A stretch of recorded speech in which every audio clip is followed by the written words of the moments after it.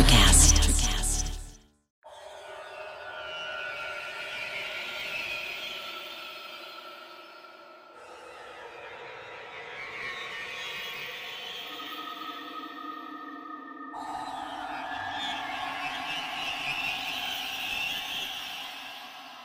Welcome to All Things Creepy. I'm your host, Micah James. So if you remember 2 weeks ago, we talked about real life curses. This week is kind of a part 2 to that, to the extent of we are talking about curses today, but specifically curses involving movies. Now, when I say curses involving movies, I don't mean something like that video from Ring. You're not going to die in 7 days if you watch any of these movies. It's more so curses that people believe have affected the cast and crew of various films. So let's dive right in, shall we?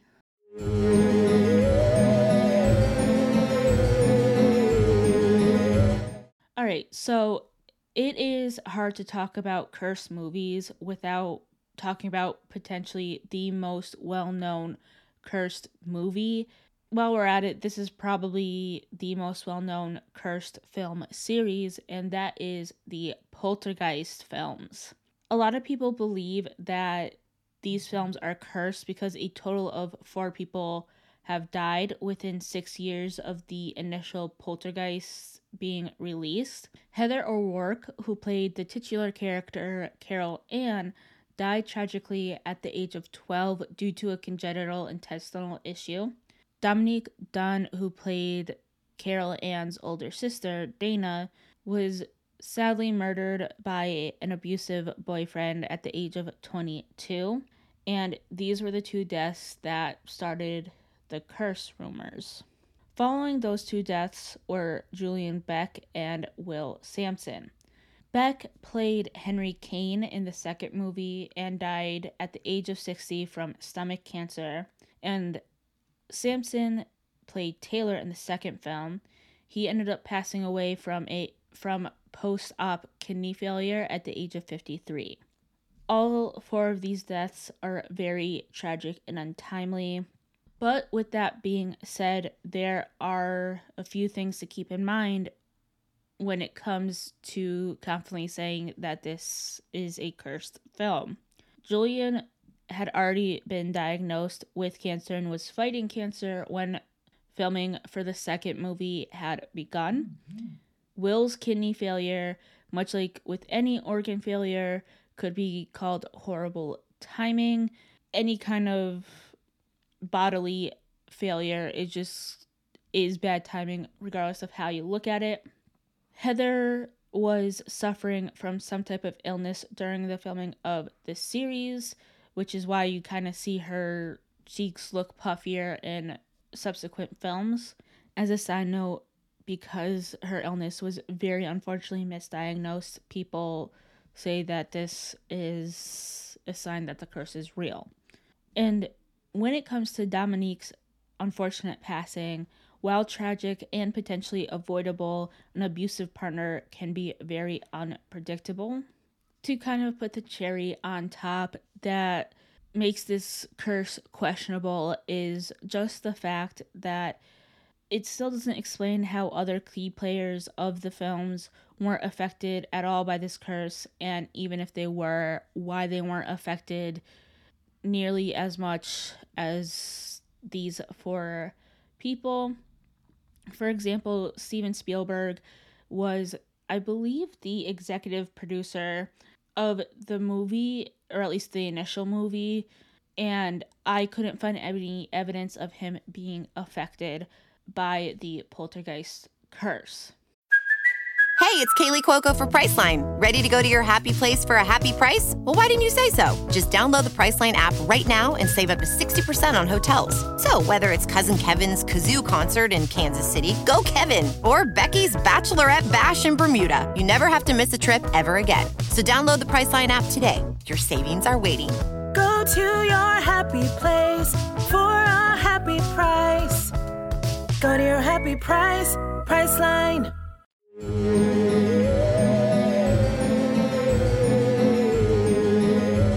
The next next film we're talking about is Cannibal Holocaust.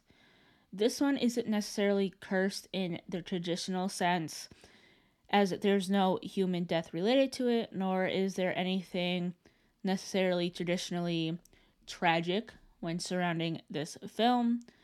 The reason why people may label this one as cursed has more to do with the controversy surrounding this found footage film more than anything else. During filming, there was actual animal cruelty and death on set, and on top of that, the characters in the movie, this is a spoiler, end up getting killed. Not the actors, just the characters. And the director told the actors to go into hiding to make it seem like these characters actually died, to make the movie a little more believable. Because the actors did go into hiding after the filming, it led many people to believe that this was an actual snuff film. In case you don't know what a snuff film is, there's not necessarily any proof, at least that I could find. I didn't go digging super hard that these are real things, but it's basically a recording of somebody's actual real death. So people thought it was a legitimate snuff film. However, because of this, the director did go to trial, and the actors were forced to come out of hiding to prove that the director didn't actually murder them. And from my understanding, it does seem like the director was charged with obscenity and animal cruelty, and the murder charge was dropped as, like I said, the actors came out of hiding to prove that they didn't die, just the characters.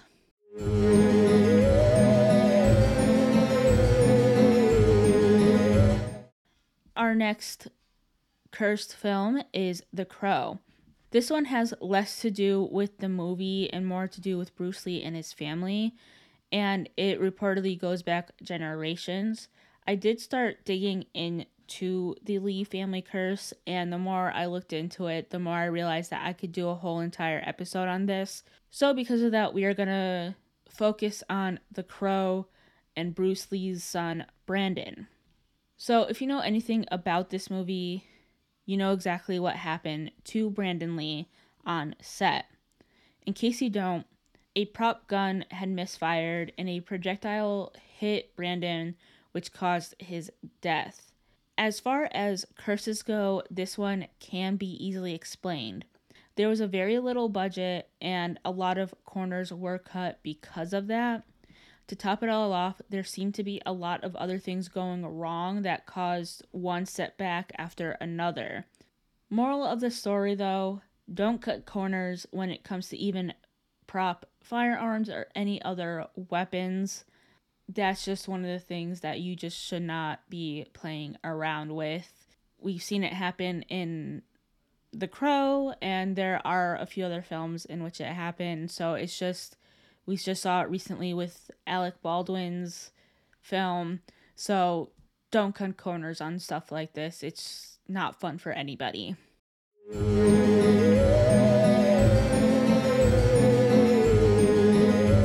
Alright, so when it comes to the topic of curses in general, I feel like it's very hard to not talk about the devil, which is why our next curse film is Rosemary's Baby. Much like the Poltergeist movies though, this one can be chalked up to just very tragic things happening, but we'll talk about that in a second. Roman Polanski directed this movie, and at the time he was married to Sharon Tate. If that name sounds familiar, you might be familiar with her killers. She was one of the unfortunate victims of the Manson family, being murdered just 1 year after the release of Rosemary's Baby. But that brings up the question, why was this supposed curse lying in wait for an entire year?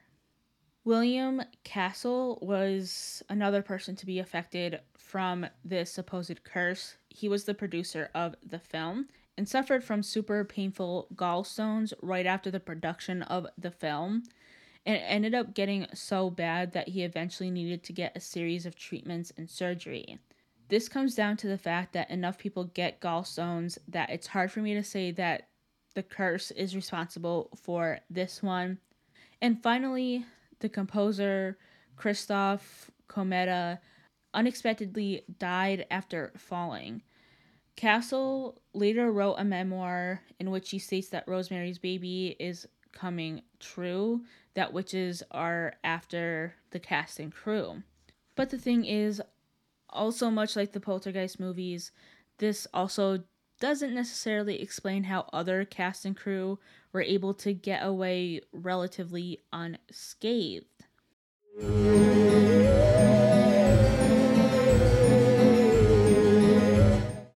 Alright, so let me know. Is there any truth to any of these curses? Is there a cursed movie that I didn't cover that you think is actually cursed? You can hit me up on any of my socials. I'm on Instagram, I'm on Tumblr, all that good stuff. I will see you guys next week with another creepy episode. See you guys then.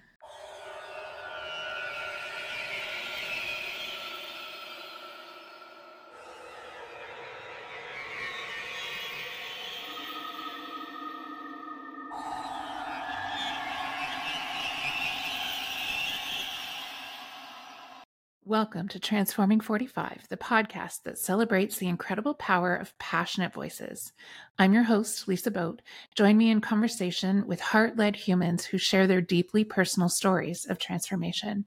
Transforming 45 is here to uplift, connect, and remind you that it's never too late to write your next chapter. So get ready to be inspired, empowered, and transformed.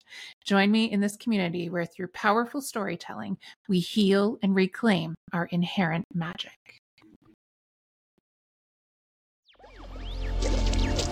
Electricast. Hi, I'm Lessa Cadet, host of her Extraordinary Life by Design podcast, where we celebrate women who are shaping their lives one extraordinary day at a time. I speak with women from all over the world about what they do and how they are passionately pursuing their dreams and creating meaningful impacts on their communities. So come join us and learn about all there is to learn about these extraordinary women. Electricast.